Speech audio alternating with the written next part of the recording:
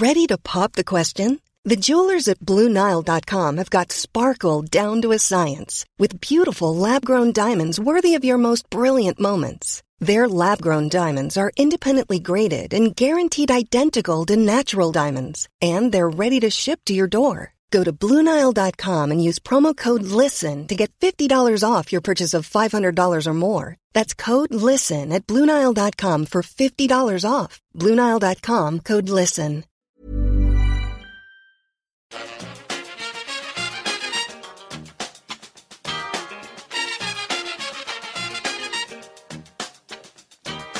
Bring it fast. Bring it to the... Hello and welcome back to the EPL Roundtable. I'm your host Kevin DeVries, and as always, if you'd like to reach us at the podcast, you can do so by either tweeting us at EPL Roundtable or emailing us at eplroundtable@gmail.com. Hi, I'm Gunther Swillen, Swansea City fan and also a member of the Jackcast, Swansea City fans' number one podcast. If you want to find us, go to Twitter at the Jackcast. Richard Burns, Manchester City fan and also a member of the Blue Moon podcast. You can find at twitter.com/Blue Moon podcast and a writer for typicalcity.org, which you can also find on Twitter at twitter.com/typicalcity. Great, thanks so much for joining us, guys. Up first, of course, we have Making the Rounds, where we each have a few minutes to discuss what's been happening at our clubs this week. Gito, we'll start off with you and Swansea, who have the double good news of pulling off a win and potentially getting a striker not named Bafétimbi Gomis. Yeah, it's been a very, very, very long time since I felt so positively about the Swans, if I'm honest. And when you're down by the relegation zone, it's amazing the difference that 2 wins in a row can make. It's the first time that we have won back-to-back games this season. Both of them against poor teams, it has to be said, but we've slipped up this season against poor teams in the past. So it was nice to see us take on Watford and Everton and win. The Watford match was a Monday night one. Some fans were calling it a must-win. I wasn't quite putting as much emphasis on the match as that, but it was a generally solid performance. Wasn't too entertaining, but we won our individual battles, got the goal and managed to hold on, and it was a nice little relief. And then we went to Goodison Park, which is a bit of it's not just a bit of a bogey ground. It is a bogey ground for us. We'd never actually beaten Everton in the league, full stop, home or away, in our entire history before this weekend. Our recent history against Everton is pretty terrible. We get the odd draw, but generally we lose against them. And we weren't very hopeful, even though Everton haven't been on the best of form. But we went there, and thanks to a very determined effort from us and no shortage of gifts from Everton, we managed to win. I'm not quite sure how we won, because it may have had more to do with Everton than with us, if I'm honest. But, again, like I said at the start, I don't mind that at all. We played pretty well on the whole and took advantage of Everton's weaknesses, which, and if any other team are playing against Everton, I think they should look at us and see, that's the level that you need to beat Everton at the moment. It's not high threshold. But yeah, it's given us a real big boost after the arrival of Guidolin. He's settled in nicely. He's very, very, he's very likable so far. A little bit on the defensive. That's the idea. That's the sort of vibe that we're getting at the moment. But he's settled in very, very well. He had a press conference today, which he started off in Welsh, which made him instantly fit in and got him a lot of kudos. And on top of that, like you mentioned, we may be getting some new strikers in, which we've so badly needed. It's Poloski from Kiev, who I've only seen in highlights. I can't say that I'm an expert on him, but he must be. But he does look to be a little bit better than what we've got at the moment. Got a bit of movement, a little bit like Fabio Barini, who did really well here. So we're quite positive about that. There's also talk now that we put a bid in for Dwight Gale, which he looks a bit overpriced, but I think he could work here if we can find the right system to suit him. But at least then, if we do get both of them, we've got options, and that's something we have not had at all up front. It could also mean the departure of Bafétimbi Gomis. I think if we do get 2 strikers in before the end of the window, very few people will shed a tear about that. He's had his good moments here, but generally he is really frustrated. This season hasn't been a good one for him on the whole. And if he does go elsewhere, then as long as we've got the players to take his place, that's not a big deal. Yeah, and the big question in everyone's minds, you mentioned that you're finally feeling a little bit better about Swansea. How do you rate your chances of staying up now? Well, 2 wins makes anybody feel much better about their situation. We've now got a nice little 4-point gap between ourselves and the bottom 3. Nobody's pretending that we're out of trouble. Nobody's pretending that it's smooth sailing from here on. But we've got 2 winnable games coming up next as well. We've got West Bromwich Albion away and then Crystal Palace home. West Brom we beat in the most horrendous game in human history earlier on the season, and Crystal Palace do seem to have just really lost their way a bit. It's a bit of Pardew second half of the season syndrome kicking in there at the moment by the looks of things. So hopefully we can take advantage of their little dip in form and pick up a few more points. If we can pick just 4 points out of the next 2 games, that puts us on the verge of 30 points. And at this stage of the season, that's a decent place to go if you're looking to stay up. So things are a lot more positive at the moment. I still think it's going to take a very high number of points to stay up this season, just because everybody's taking points off each other, and the gap between the bottom and the top is so tiny compared to previous years. So I do think we're going to need possibly 40 points to stay up this season. So we've got a long way to go, but 2 wins in a row just makes things seem so much better. It really does. Yeah, and to your point there, Gitto, Leicester on 47 points is, I think, the fewest at this point in the season, or at least in recent memory. Everton fans, I just realized you might not want to listen any further, because we're going to further your agony as we talk to Richard here about their win in the FA Cup against that very same Roberto Martinez side. Richard, what was your view on that match? I hate to be pedantic, but the Capital One Cup, not the FA Cup. We have our very disappointing FA Cup this against weekend. Villa to come yet in the FA Cup. I thought, obviously, it was not ideal to go into the game a goal behind, having lost at Goodison Park, and then to go further behind when Ross Barkley scored was basically the nightmare scenario. But I thought City actually coped with it brilliantly. I thought by the end of the game we were very much deserved winners. And I thought what I was particularly impressed by within the game, because it is not something that I usually rate Pellegrini for, I was really impressed with the substitutions that he made. I thought each one changed the game in its own little way and helped further City's cause in the game. So bringing Navas on at half-time for Delph, to me, wasn't a particularly obvious change to make, but I do think, despite being at times a much maligned player, I think that I think City are a better team with Navas starting more often than not, because he provides a width and a balance that we don't necessarily get when he's not there, and he's it almost sounds like an insult, but he's so one-dimensional that actually you just know what you're getting from him, and there is a side of him that when he's bad he's pretty woeful, but more often than not he's good, and he gives City a different outlet. So that was a great change. Bringing De Bruyne on again, and just furthered the initiative that we were and the foothold that we were having in the game at that point. His cross for Aguero's header was just so good, and obviously from Everton's point of view it was dreadful defending. Aguero never should have been as free as he was, but for De Bruyne to just put the ball on his head was superb. And then the Fernando change made sense when he came on, just to shore things up and help try and nullify that the little last minute threat that Everton were bound to have, because they had to try and force the issue. I hate to be ungracious, but I cannot think of a more satisfying way to have got the second goal than for it to have been a little bit dubious. Because clearly when Sterling cut the ball back it was out of play, and I don't normally revel in those kind of things, but when in the 2 occasions that we've already played Everton this month, we had, like, objectively a clear penalty turned down in the first leg when Navas was fouled, and then objectively the clearest penalty ever turned down when Sterling was fouled in the league game. And Roberto Martinez had, as is the case with most managers, he had a very different view on it to everybody else in the world by managing to either not see the penalties or think that they weren't.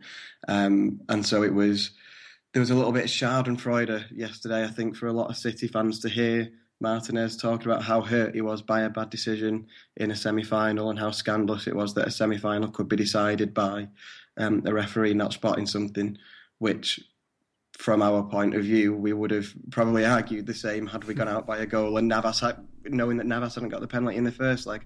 I understand that managers very often will only see decisions in their own team's favour, but for that to swing so quickly, in the space of 3 weeks for Martinez was definitely, like I say, a good element of schadenfreude on our part. I greatly enjoyed it. I'm sorry to Everton fans if that sounds really ungracious. We already told them to tune out. If they heard it, it's their problem. And the reason it sounds ungracious, I'm fully aware, is because it is. But it's not against Everton. It's purely a Martinez thing.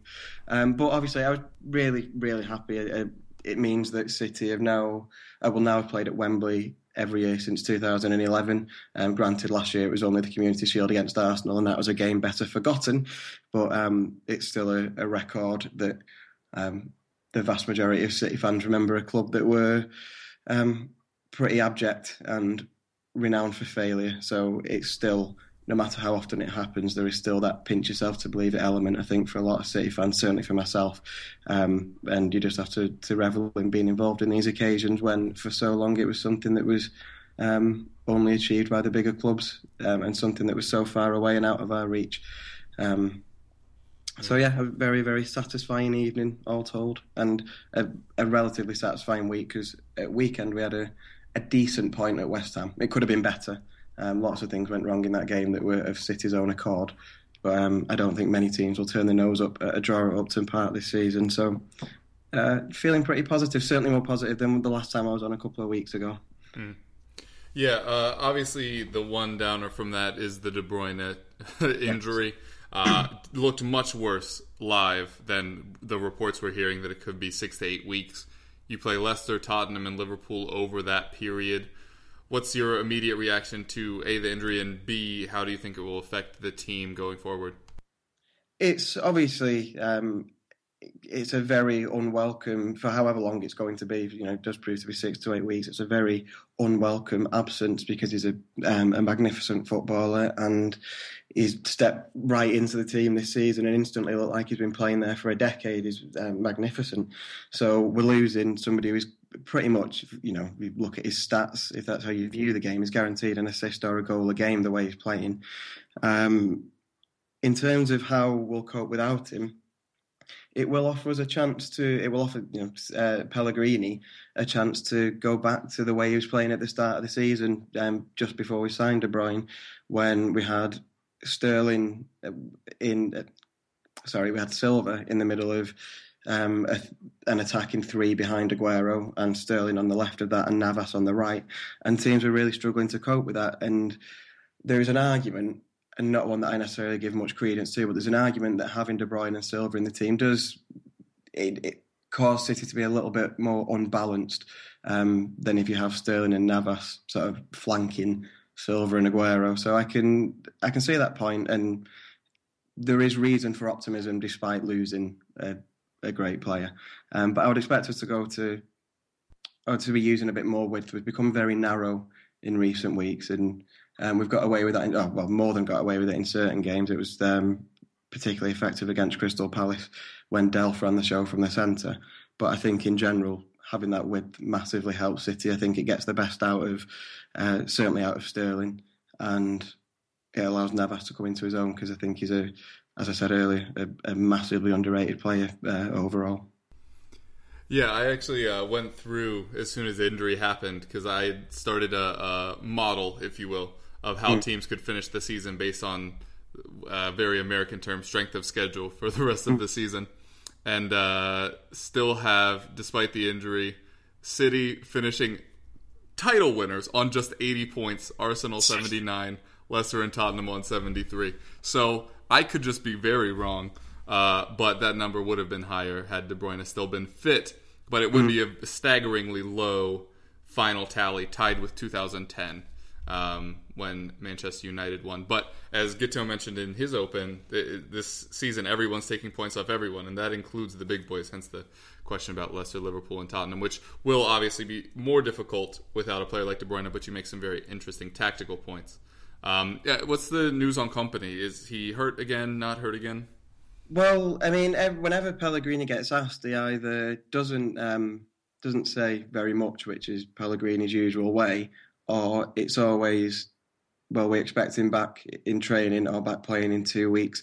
I take everything with a pinch of salt with regards to Vincent Kompany's fitness. There was a report doing the rounds that he would be out for another 6 weeks, which you basically talk about as good as a season-ending injury at that point. So I think that caused Pellegrini to say in his press conference that it looked more like 2 weeks. Whether that will prove to be the case is actually anybody's guess. I hope so. But then, unfortunately, the fact is that when he comes back, he's liable to breaking down pretty quickly anyway. So we're probably, I would say for the majority of the season, I'd probably expect us to be playing most of our games without Vincent Kompany, sadly. But I really hope I'm proven wrong and I'm being overly negative on that prognosis. Yeah, and I think an interesting point on that and other big injuries that are happening in the Premier League is most of these players want to be fit for the Euros in the summer. So if in past years they might have pushed it to be back in time, this year players may be a bit more cautious. For Tottenham, we'll start off with stadium news. There has not been full approval yet, but Boris Johnson said that a decision is coming soon and that the Tottenham regeneration is amazing. So that sounds pretty positive. As far as transfers go, Andros Townsend left to Newcastle for $12 million somehow. But I gotta be honest, the whole transfer saga was waiting for him to leave. There's a much discussed story on this show about how he almost came onto the podcast one time. And it didn't happen because they listened to a fairly negative episode where we mentioned him. So I do feel bad about that. And then he tweeted out a picture of him leaving Tottenham's facilities for the very last time. He's been at the club since he was 8 years old. So now that he's gone, now we're starting to feel bad. But some people are taking that further and saying we shouldn't have sold him. And selling him for $12 million is a tremendous bit of business, regardless of how your heartstrings are plucked by this situation. So, yes, it is sad to the extent that he's come out and said, he expected to stay at Tottenham his whole career. But from a technical standpoint, every other young player at Tottenham improved under Pochettino, and he's the only one that didn't. And you have to ask why. There was hilarious tweets flying around, like, if Newcastle play Andros Townsend on the left, will he duck his shoulder and run straight into the stand? I think it's possible. But anyway, I do hope he finds success. But getting $12 million for him, again, great piece of business. In terms of incoming players, the most likely is Moussa 2S Dembele, or Dembele Mark II, as Spurs fans are already referring to him. Multiple sites saying that we were close to agreeing a £5 million fee and that they have relaxed on their requirement of him being returned on loan, which would entirely defeat the purpose. Would be free in the summer. The reason why they need to sell, because I've seen many people commenting that, they don't have to sell him because they'll get the fee that like Burnley will get for losing Danny Ings. But if he goes abroad, they lose that, and Wolfsburg and Juventus are interested. So important that we lock that down this January. Unfortunately, many people already saying, it'll work. Look at what we did with Dele Alli. And I think that is a very unrealistic expectation to start a player's career at the club. Another very similar situation to that, James Maddison from Coventry. We have been scouting for a very long time, as have other clubs. We're not special. But it is easy to sell youth players on our current setup with Pochettino bringing through so many of our younger players. As Coventry's manager said, they've received no bids, so I would assume that also counts for us. And then lastly, Saido Berahino. I wasn't going to mention it because it looked like Dan was going to be on, but he's not. But it looks like they're shutting up shop, and they aren't going to be selling Berahino despite the fact that his value will continue to drop every window they keep him, which is only 2 more before he'd be able to leave on a free. So very strange what's going on there. We're probably still going to pursue him until the window's closed, but their argument last time is they didn't have time to bring somebody else in, and they still haven't brought anyone else in. So hard to see that going through. We did travel to Spain midweek. Pochettino and the boys nipped over there for a vacation / training session / bonding activity thing. Led to a lot of rumors midweek. Harry Kane posted a photo of him flying in a private plane to Madrid and didn't explain why, because he doesn't have to, because he's a human being. But then everyone freaked out that he was going to go have negotiations with Madrid. But here's the thing. You couldn't publicly post that while you were under contract with a different club. Just be like, I'm just going to go over to Madrid and negotiate a contract. That's super not how that works. Obviously, he has not joined Real Madrid since. But it did launch a whole bunch of other rumors of people saying that we were going to bring back some extra luggage, wink, wink. Which led to a whole bunch of people freaking out about Sandro, who we've been linked to often, but we will continue to not buy because they still want a buyback clause, and they won't drop that. And even if they did, it'd just be Fabregas all over again, and if he ever got good, he'd leave anyway. Or Marc Bartra, which makes no sense because he's currently the 4th best center back at Barcelona. Why would he leave to be the 4th best center back at Tottenham? Really not sure on that one either. Obviously, neither of them actually happened, so don't worry about that. We do still want to sell Federico Fazio, but apparently Levy's holding out for 10 million plus, because why not when you've just sold Townsend for 12? And I don't think Fazio's worth that, but to Spain, maybe late in deadline day, a Spanish club may want to bring in, the Europa League winning captain of Sevilla. Maybe we can put enough fancy words around it that people forget that he's kind of awful, but he did punch Diego Costa that one time, and we can all enjoy that. When you're ready to pop the question, the last thing you want to do is second-guess the ring. At BlueNile.com, you can design a one-of-a-kind ring with the ease and convenience of shopping online. Choose your diamond and setting. When you find the one, you'll get it delivered right to your door. Go to BlueNile.com and use promo code LISTEN to get $50 off your purchase of $500 or more. That's code LISTEN at BlueNile.com for $50 off your purchase. BlueNile.com, code LISTEN. Hey, it's Danny Pellegrino from Everything Iconic. Ready to upgrade your style game without blowing your budget? Check out Quince. They've got all the good stuff, shirts and polos, activewear, and fine leather goods, all at 50 to 80% less than other high-end brands. And the best part? They're all about safe, ethical, and responsible manufacturing. Get that luxury vibe without the luxury price tag. Hit up quince.com/upgrade for free shipping and 365-day returns on your next order. That's quince.com/upgrade. All right, so from there, we will head into the topic, which is been fueled a lot this week with people saying Van Gaal offered to resign, and then him saying he didn't, and then the media saying, yes, you did, and then asking him about it, and then him saying, I won't respond to you, asking me about the quotes that you made up about me. It's all gone crazy. But my question for you is, do you think Manchester United have made the right call by keeping Louis Van Gaal till the end of the year? For me, this is dictated a little bit by availability of other managers, and I think clearly Louis van Gaal is not doing as well as Manchester United wanted him to do. I think they would have, got back in the Champions League last season, I think they would have banked on pushing on significantly this year. The kind of money that they've spent is often not talked about as much as it might be. I understand it obviously does get mentioned, but it could be used against him a lot more. I think he gets a pretty sweet deal with the press in that regard. But they're a very boring and distinctly average football team, which is not what they would have banked on at all this season. Is it 10 league games in succession at Old Trafford now without scoring in the first half? 11. Is it 11 now? It's 11. I mean, it is quite unthinkable for, a team that is challenging for the league or even for the top four, that's unthinkable for most teams that even have designed on staying in the Premier League. It's a really weird and bad record for United. But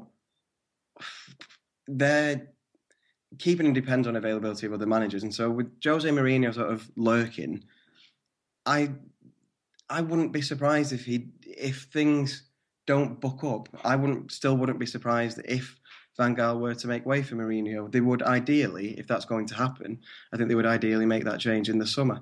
But I don't think it's still impossible that Van Gaal could go if a top 4 finish becomes out of the question, because there's some very good teams, really threatening to take that position from United, and they're doing themselves no favours in that pursuit. They're not going to win the league.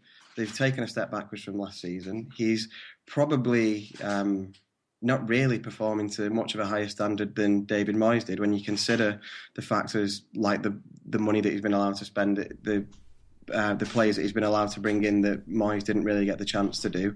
And so Van Gaal's reign there probably is going to ultimately be deemed as a failure, which last season I didn't see that coming. There was a point when, I'm sure you'll remember very well, Kev, when they played Tottenham and then City back to back or twice in about 3 games, and they really looked like they were kicking on, and they've regressed massively. And I'm sure, given that this is a night when I'm not being gracious, I'm sure you'll understand that as a City fan that doesn't cause me any pain at all.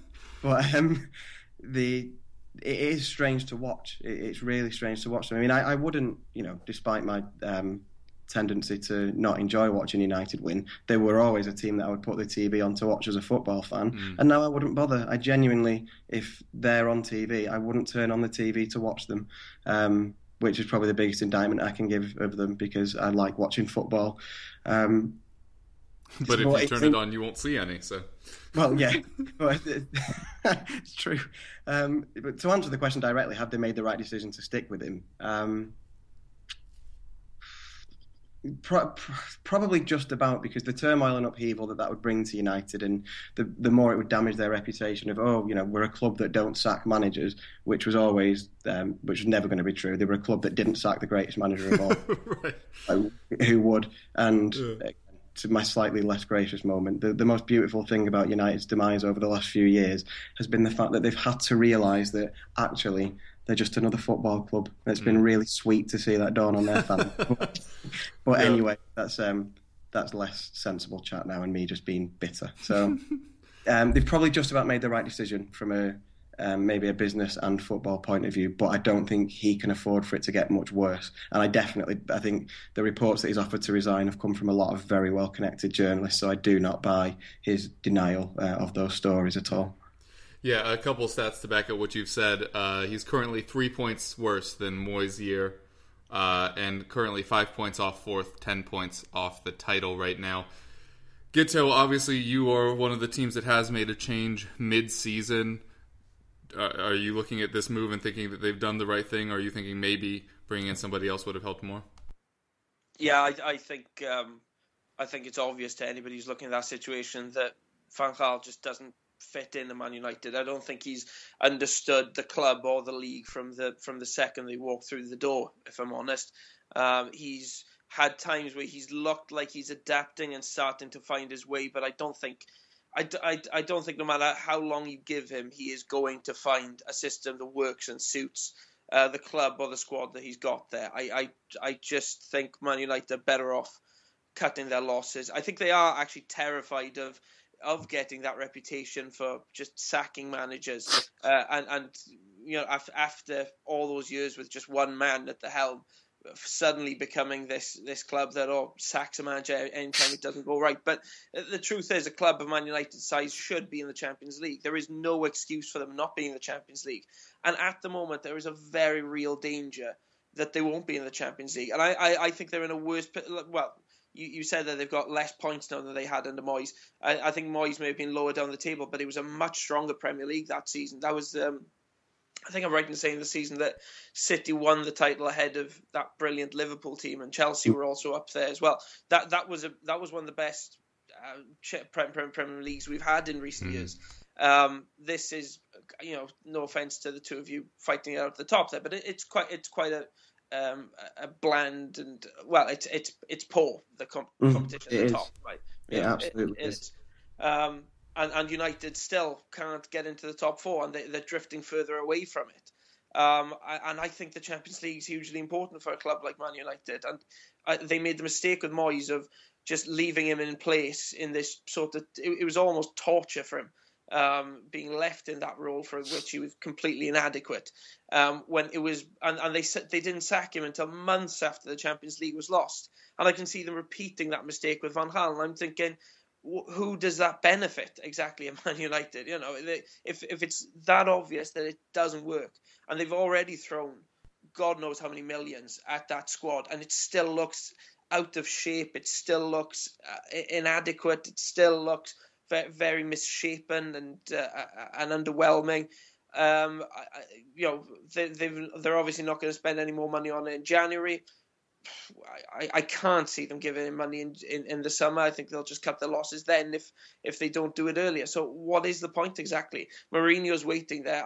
I've said before, I think he'd be a good fit for Man United. I know a lot of Man United fans say, oh, he doesn't fit the style of the club, but I think that's nonsense, if I'm honest. He's a winner, and he and more than anything else, that's what United have been good at under Fergie. Fergie wasn't, in my eyes, known first and foremost for playing brilliant, attractive football. He was known for being a winner, a guy who just won titles and won competitions. And that's what Mourinho is as well. And I think it's a bit arrogant and overly self-righteous for Man United fans to dismiss Mourinho as not suiting their club. I think he's a perfect fit. And if I'm honest, if he went in there and started winning again and he would improve the style of play, there's no doubt about that, because the style of play at the moment is appallingly bad. So I think they'd want him, and I think they would grow to love him, maybe not as much as the Chelsea fans did, but I think they would learn to like him. And I think that the longer they leave Van Gaal in charge, the worse it's going to get for them. And they're going to miss out in the Champions League. And like David Moyes, they're going to be looking back and thinking, why didn't we sack him earlier? Yeah, I do think it's strange that so many people are on the Van Gaal out train just purely on his own merit, when every time a manager is sacked, the narrative is immediately, have they done it too soon? It just seems like regardless of what you do, you've done the wrong thing. Is there a right time to get rid of somebody? If they had sacked him in January, yes, they would have had more time to make the Champions League, but then everybody would be saying, well, what if he could have turned it around? And that it's wrong to sack managers halfway through the season, and that you need to see if they can turn it around. And why won't we give managers a chance to turn it around? And I'm just very frustrated with this back and forth that happens so often. But I agree. I think they would have been better off moving on.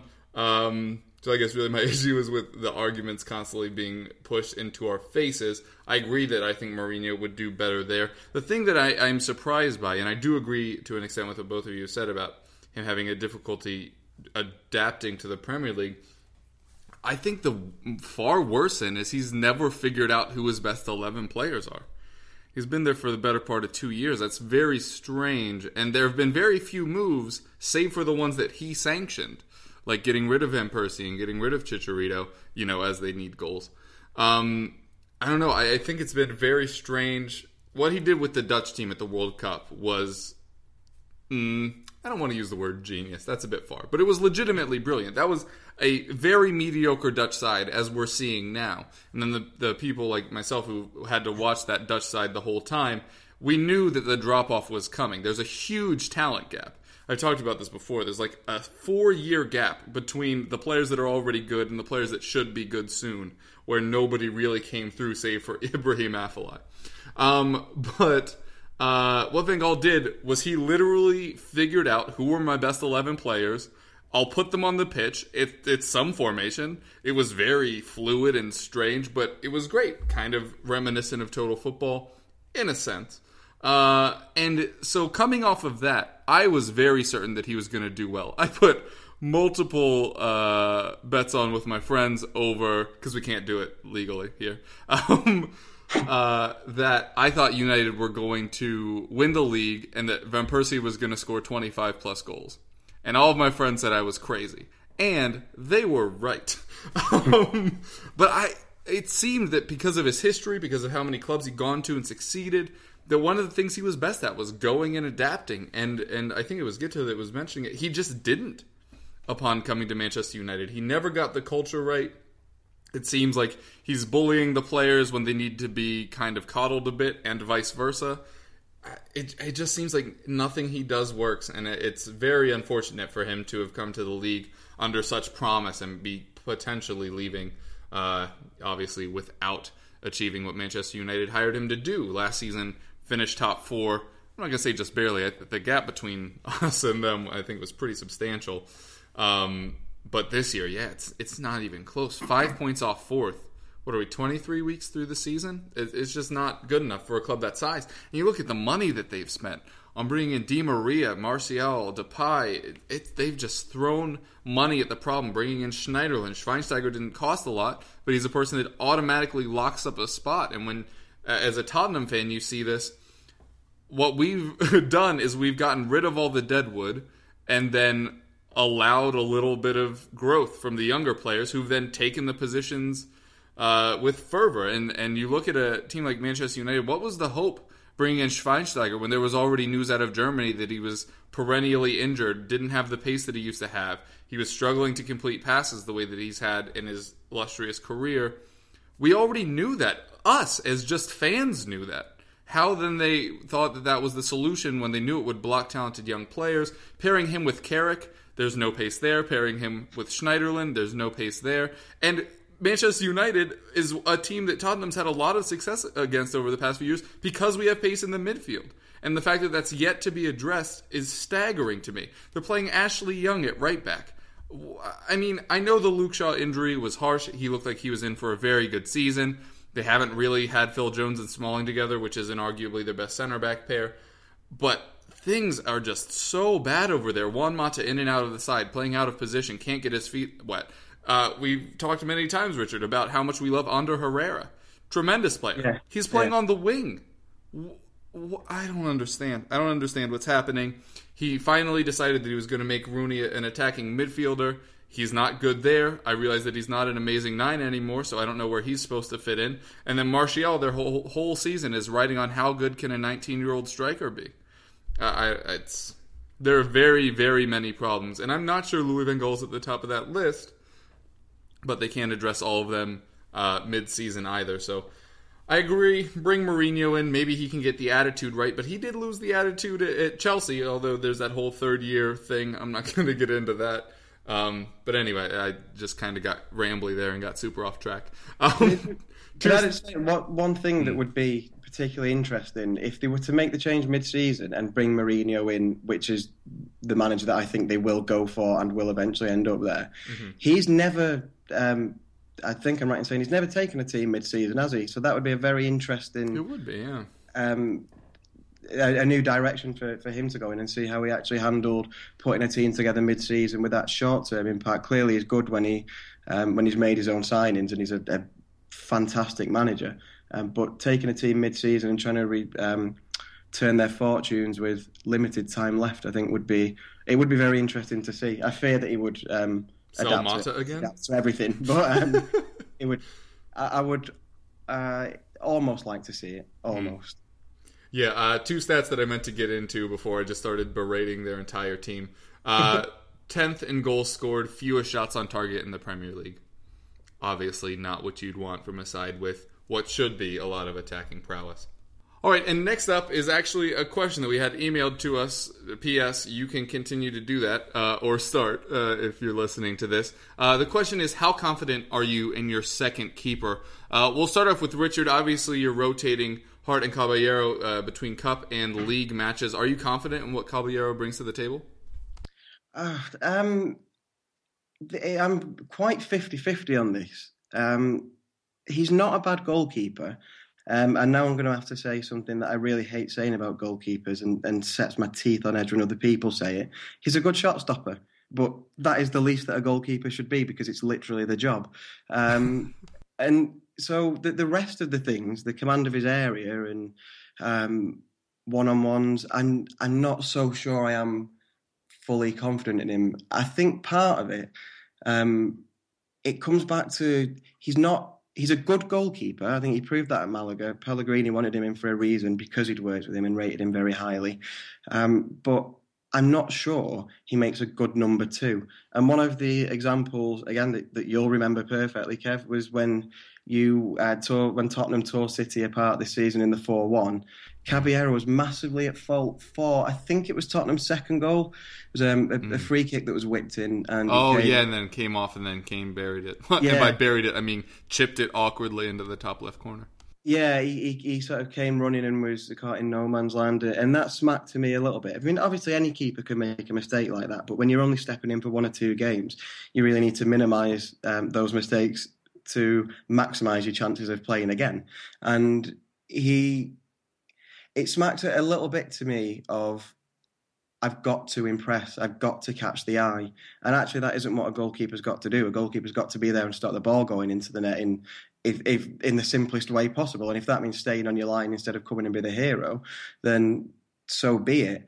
And obviously I don't know exactly what's going on in his head. Maybe it was just a genuine misjudgment, but it did seem to me a little bit like, I'm used to being a number 1. I want to push Joe Hart. But then we are spoilt a little bit at City in having Joe Hart, who has become, after his little dip in form a couple of years ago, he's re-established himself as one of the best keepers in the world. And I mentioned not trusting Caballero on one-on-ones, but if you compare that in direct comparison to Joe Hart, I never expect Joe Hart to get beat in a one-on-one because he's so good at dealing with them. So by comparison, Caballero's never going to quite stand up anyway. That's why he's a number 2. He's not a terrible goalkeeper, but his record for goals conceded in games he's played, I mean, it's far more than 1 a game. It's actually quite ridiculous. It keeps very, very few clean sheets. So I'm not sure he has the mentality to be a number 2, but he's not in himself a bad goalkeeper, but he's not going to get a run in the team. So he's going to have to keep on being a number 2. He's going to play in a cup final soon. I hope his mind is set for that. But do I have confidence in him? I can only say I'm 50-50. I'm okay with him shot stopping, but he's got to be able to do that anyway. It's the bare minimum. Yeah, it kind of reminds me of when we signed Friedel to back up Lloris. No, that's not how that happened at all. When we signed Friedel after Gomez. And it was what we wanted because Gomez was so inconsistent. He'd have an amazing save and then let a dribbling shot into the net. And then Friedel came in and he stopped everything that he should have, but obviously couldn't stretch to get the more difficult saves. Guto, obviously Fabianski, amazing last year, not been as great this year. You've just sent Tremmel out. What's your take on your current goalkeeping situation? Yeah, Fabianski hasn't been as good as he was last year. He was amazing last year. He really had a brilliant debut season. This season, like everybody in the squad, really, there's been a dip.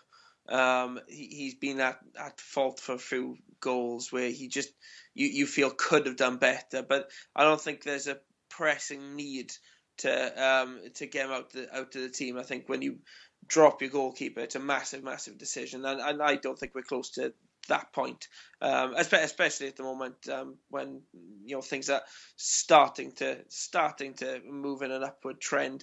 In terms of Christopher Nordfeldt, we only signed him in the summer, and we have had only limited glimpses of him in the cup competitions. I was at Oxford, a match which I never ever wanted to discuss again, but I'm forced to do now. I was at Oxford a few weeks back for the FA Cup match, and we conceded 3 goals. But he wasn't at fault for any of them, and he pulled off 1 or 2 very good saves there.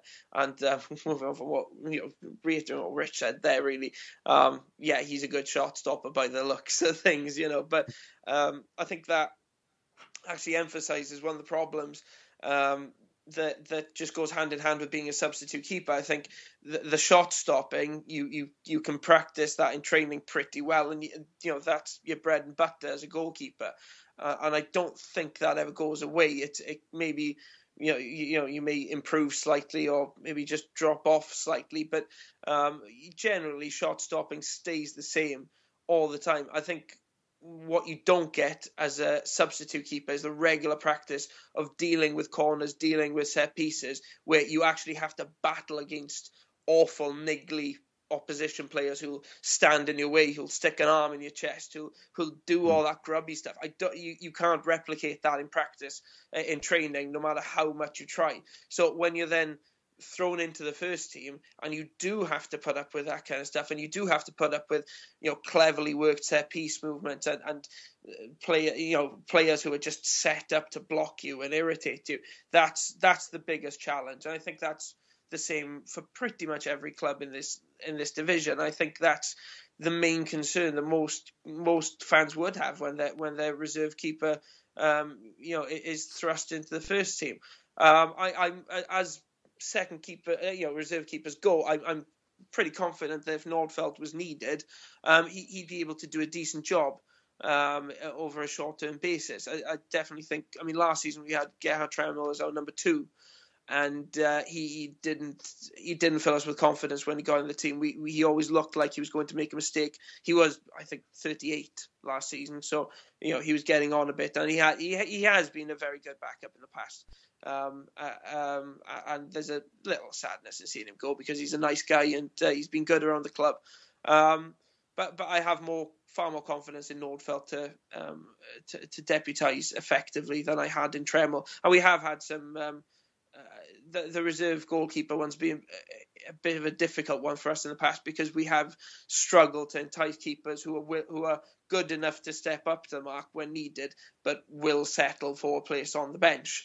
It's easy for Chelsea to bring in Begovic and pay him God knows how much every week to sit on the bench. It's a lot more difficult when you're Swansea and trying to entice these keepers. But generally speaking, I'm quite happy with Nordfeldt at the moment.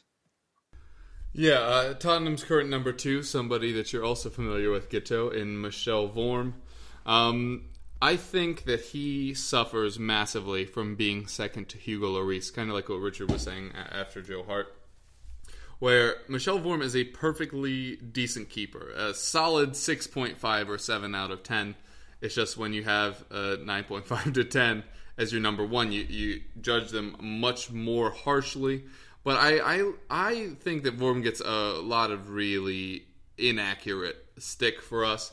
He did have the really big blunder last year against Leicester, but I think people, as I already mentioned, soon forgot that we used to have Aurelio Gomez at our club, who has been doing an excellent job for Watford, by the way. So if you've only been watching the last year or so, this will not make any sense to you. But I like Michel Vorm. The best thing about having Michel Vorm at the club instead of having Brad Friedel, who, first of all, is like 72, but also the best thing about when we brought him in is that we no longer have to change our playing style based on which keeper is in net. Vorm, not as mobile as Hugo Lloris, but he's perfectly capable of playing in a sweeper-esque role, which allows us to play our style. He's a little shorter than Lloris, and Lloris isn't one of the bigger keepers out there to begin with. But yeah, I don't understand a lot of the issues people have with him. I think it's very hard for a player that A, isn't already as talented, to then B, come in and perform with the same level of confidence as your number 1. Also, as Richard was saying about Caballero, that not only is there a talent gap, but there's also an experience gap because one of them's sitting on the bench, and we don't rotate as much between the cups.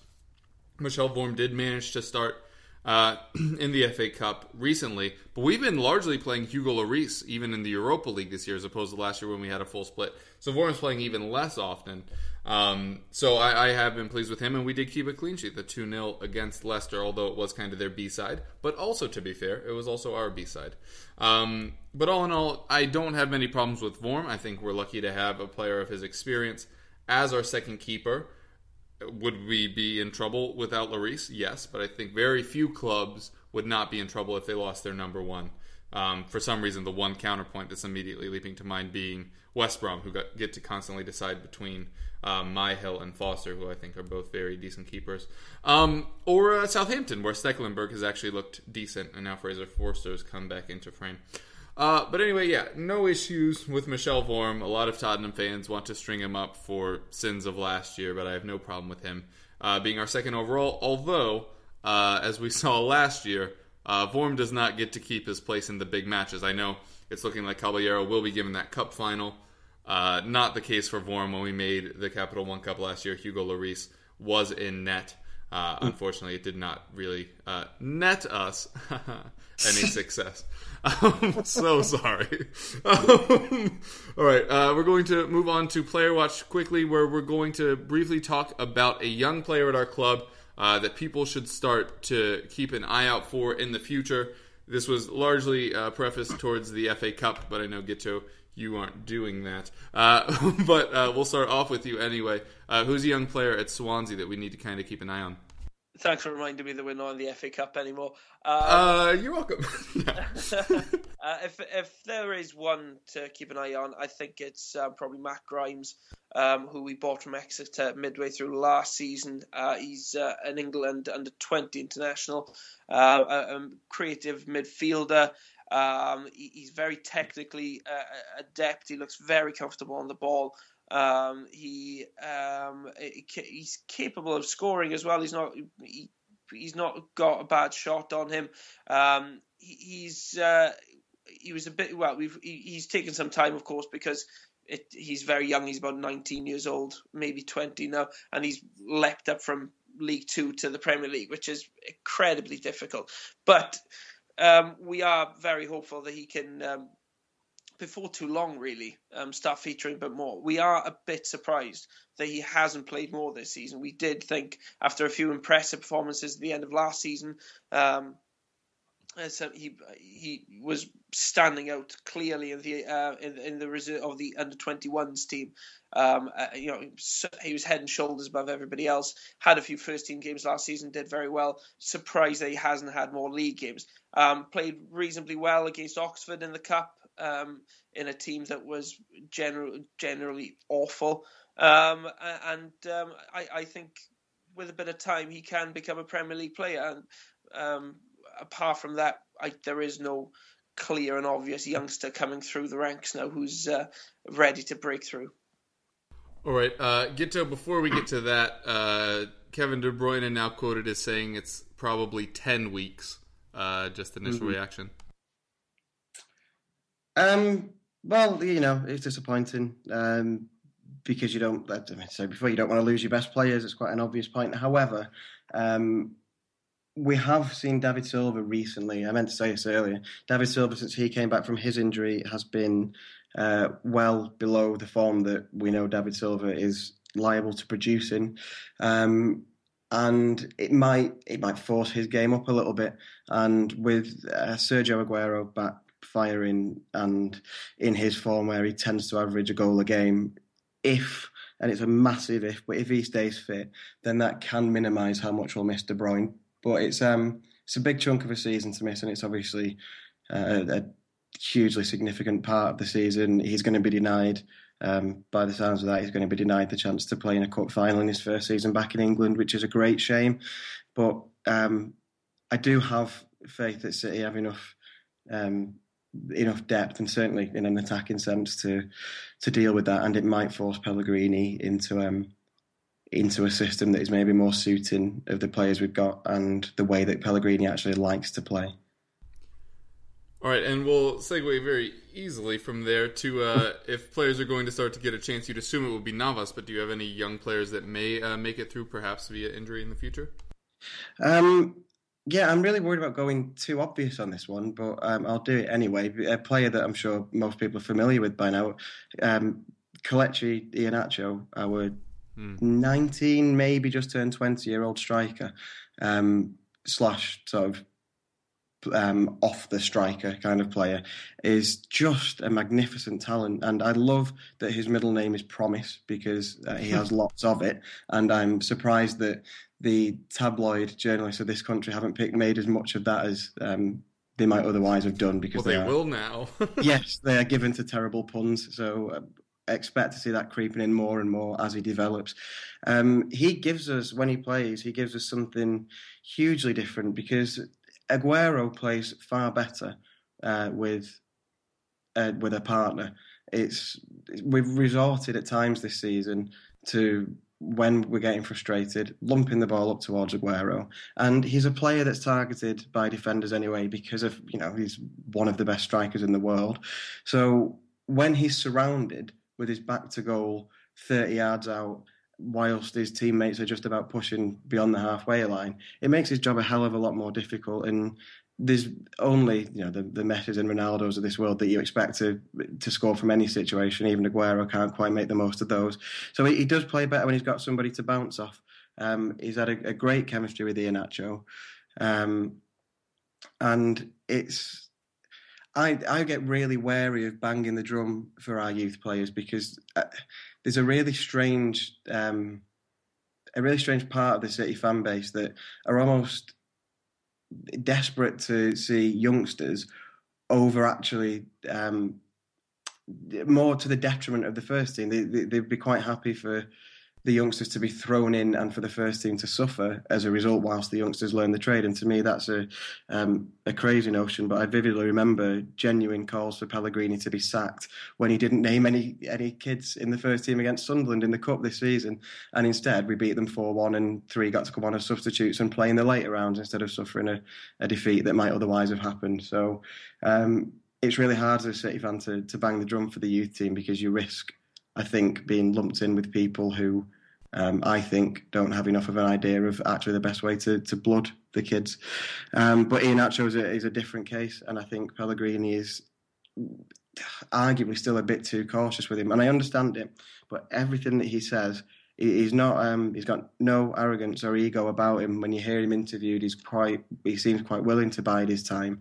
But there must be times when he's watching the team playing some of the turgid and bland football that we have played this season, and he must think that he could be on there making a difference. And the City fans are itching to see him given a chance. And in the games that he has played, he's very rarely looked anything less than brilliant. So, like I say, it's an obvious answer to the question of youngsters to watch because people are already watching him. But I'm really confident and really excited about what he's going to offer City in the future. And I hope that with the likely change of manager in the summer, that the next manager will be more prone to starting Iheanacho because it's the only way he's going to learn. He's ready for the step up, playing him with the reserves or the elite development squad, as we officially call it. He's too good for that level now. It might be fine for him to dip in there to keep himself fit every now and then, but he's a level beyond that. And City have got to make the most of his talent whilst he's still learning, because you only get one chance to really develop him and mould him into what he should be. Yeah, well, it sounds like you prefer him over Boney, so just give him back to Swansea, will you? They could use Boney. They're more than welcome to take him if it helps, but I don't hate Boney. It's a real shame. He's not a bad player, but he's not working for City. So yeah, if you want him, Swansea. Any chance you can give him back to us for free, because we're a little bit short of cash? We'll just do like a 6-month loan, man. I'd be happy with that. Then City could reassess when they have a new manager. Yeah, maybe we could do a swap for Gomes if he's going. yeah, by all means. Breaking news here: Bonnie for Gomes, straight swap deal. I wish the two of us were in charge of our club's transfer dealings at this point. I really do. This is why I'm talking on a podcast and not in charge of any kind of dealing, because I get to say things like that with no effect. Yeah, and Dan and I would have done the Berahino deal like 2 years ago. It would have been so easy. But Richard, to your point, there's a famous American adage for sports, which is for ownership groups, which is if you listen to the fans, you'll be sitting with them. Because you're about to super lose your job. But anyway, all that to the side, Boney to Swansea, make it happen. All right, for Tottenham, we have so many talented young players, but I am going to stick with the format and pick someone that's not actually in our starting 11 yet, and that is one Josh Onuma, who is our most favorite sub. He's come on 10 times as a substitute. I think he got one start, if memory serves, in the Europa League, but very talented young attacking midfielder. He was supposed to be buried behind Alex Pritchard in the development train. Pritchard picked up an injury. Like I mentioned, Onuma coming on a lot now. And he looks so versatile. We brought him on the wing. We brought him in an attacking midfield role. We brought him on in a deeper midfield role. I think he even played up top for the last 5 minutes of a match one time. And he doesn't look out of place at any of it. And the fact that he's just 18 is honestly staggering. Very much like Ali in the sense that he immediately looks like he belongs on a pitch with all these other players. Has a pretty big frame that he can grow into, and is, like I said, another in kind of the pipeline for us.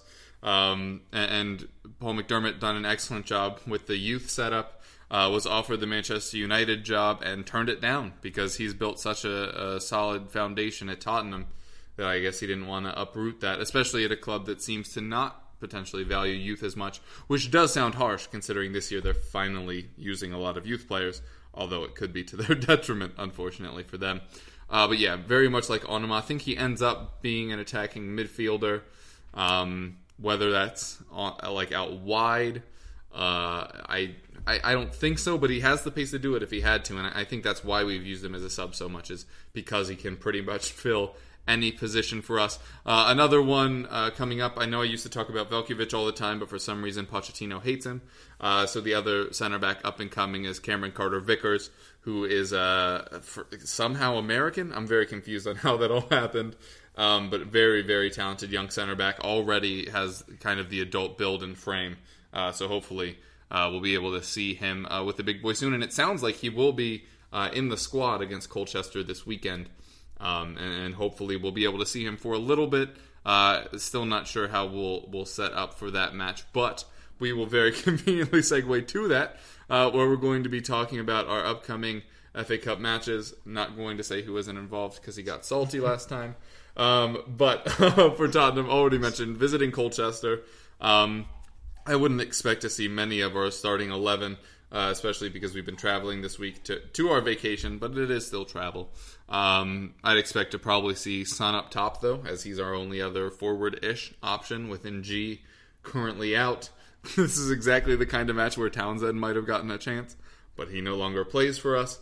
So it'll be very interesting to see what we do. We might see Josh Onuma get the start, actually, which I would very much enjoy seeing. We don't really have much depth on the wings. Lamela is our only option on the right wing. Chadley and Eriksson are our only options on the left, as Son is currently being our striker. So that will be interesting. Hopefully Bentaleb will be able to get a start. Maybe Ryan Mason if he's back and fit, which he is apparently close to being. Wing backs, we only have 2 each. Center backs, we have Fazio. Maybe give him a run out if a deal's not close. But Kevin Wimmer probably also in line to get the start. Oh, right, Vertonghen's out for a really long time. Completely forgot to mention that. 6 to 8 weeks for him. Kevin Wimmer looking the most likely to take that job. Although there have been some rumors that maybe we drop Eric Dyer back into center back. But we already have a left-sided center back, and Eric Dyer plays on the right. And as Dave Hendrick is very fond of saying, a lot of people underrate the difficulty on switching sides for center back. So I think that we will just be seeing a whole bunch of Kevin Wimmer going forward. I would obviously expect us to beat Colchester. I'll go with a cool 4-1. All right, and Richard, you will be facing Aston Villa. What do you make of that match? I'm hoping it's more entertaining and a better result than the last time we were there early this season when we drew 0-0. That was Remy Gard's first game as manager, so I think they had the smallest of new manager bounces that any club has ever had in attaining that draw. Clearly, I mean, there's on paper, City win this every day of the week because unquestionably they are a far better team than Aston Villa for 2 reasons. 1, City are quite a good team, and 2, Aston Villa are a dreadful one. They have had a slight upturn in form, which makes me worry because City are also dreadful away. I expect largely a first, a ordinary starting 11, a strong starting 11 for City. Pellegrini does, to his credit, always value the cup competitions very highly. And in his 2 years with City, his only defeats in the FA Cup have been at home to Championship teams. So until we get one of them, we're probably going to remain in it. I think Iheanacho probably will start this one up front with Aguero. I think the most interesting potential for change comes at the back where, as we've said, Caballero will start. There's a big choice between Zabaleta or Sagna because Zabaleta is still, for right back, because Zabaleta is still coming back from injury. He's looked good for fitness in the last 2 games he's played. But he is, like I say, still working his way back in, and 2 games in a week might be a bit much for him. But Bacary Sagnew's played a hell of a lot of football this season because of Zabaletta's injuries. So Pellegrini may see it as a good chance to continue his rest, and maybe if Zabaletta's flagging, there might have to be a change that's made later in the game. In midfield, I said this last time we were on, but we've seen recently how Yaya Toure does struggle a little bit to play to his maximum when he's playing 2 games a week these days. But he proved against Crystal Palace in the league that he can be fantastic off the bench. So I wouldn't be surprised if that was an option, which leaves the tantalising prospect of Fabian Delph being booed and hissed and called a snake for a full 90 minutes instead of 5 this time. I've no doubt that the Villa fans will have their inflatable snakes out for him again, which is not something that I particularly enjoyed last time. It was great to see them getting so irate when he came on and then so nearly scoring the winner. But hopefully they've put that one to bed. He'll still get a bad reception, but hopefully the inflatable snakes can stay under people's beds or wherever you keep that kind of thing at home. I don't know.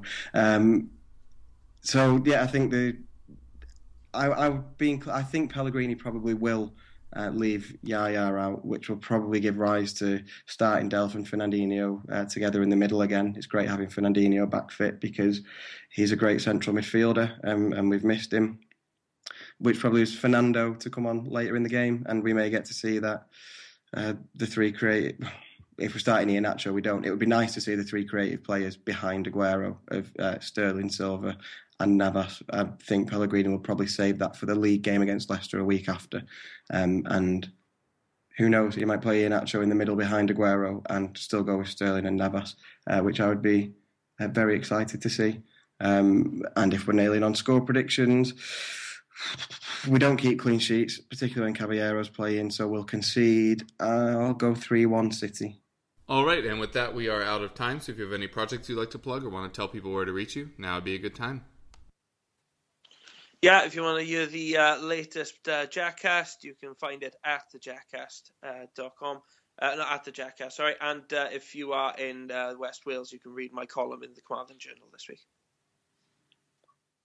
Yeah, you can read my stuff at typicalcity.org. I also feature on the Blue Moon podcast, which is available every Friday morning.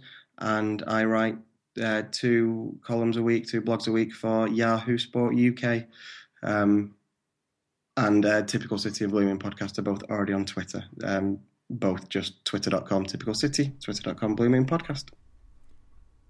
Yeah, and I'm your host, Kevin DeVries, at Kevroff. You can see player updates over at blog.playtoga.com. You can also see a fantasy article over on theeaglesbeak.com. That'll be going up Saturday. Also, the fantasy show, FPL Roundtable, will be going up with this on Friday, also because there aren't Premier League matches this weekend, but they are on Tuesday and Wednesday, so be sure to set your teams by then, although you should be hearing from us before then. All right, thanks so much for joining us, guys. It's been a pleasure as always, and we hope you keep listening.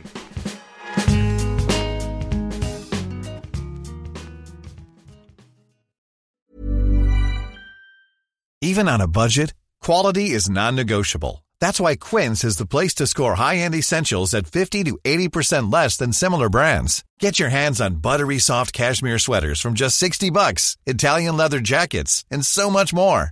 And the best part about Quince, they exclusively partner with factories committed to safe, ethical, and responsible manufacturing. Elevate your style without the elevated price tag with Quince. Go to quince.com/upgrade for free shipping and 365-day returns.